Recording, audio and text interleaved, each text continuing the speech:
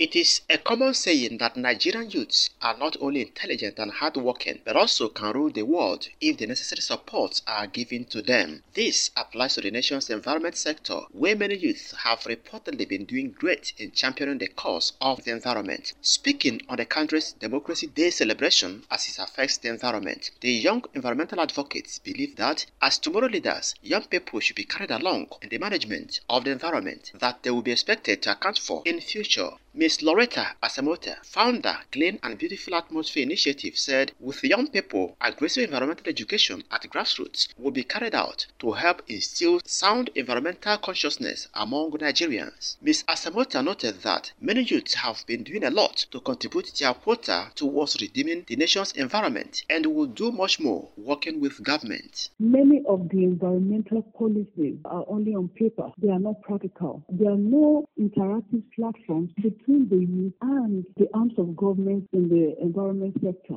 First and foremost is they have to involve the youth. The government having strong voices in the schools. Another young environmental advocate and science journalist, Mr. Adeola Kpokpo, pointed out that with open deification still widely practiced in the country, among several other environmental challenges, it was obvious that Nigerians were yet to enjoy the fullness of dividends of democracy in the environment sector. In some states, there is still open defecation going on. We are in the 21st century and we still have something like that going on. Not many people have good toilet system in their home. These are some of the issues. It has a very disturbing impact on our health because the dirty environment will definitely lead to poor health. If the environment is poor, what then is democracy of the people? While commending the efforts of Lagos State government in the area of waste collection, Mr. Kpokpo urged governments in the country to take the issue of environment more seriously as it is a sure way of preserving people's health. Mr. Oladakbo Shonoye, who heads the communication department of the Nigerian Conservation Foundation, called for the compulsory teaching of environmental education at all levels of education to achieve an environmentally conscious Nigerian society. Just like civic education has been made mandatory in primary and secondary education, environmental education should also be done. If that is done, it means that every youth will embrace environmental conservation. Government should be at the forefront of the campaign. People believe in government. They listen to government. So anything government takes serious, people take it serious. The federal government should mandate all state governments to have conservation centers.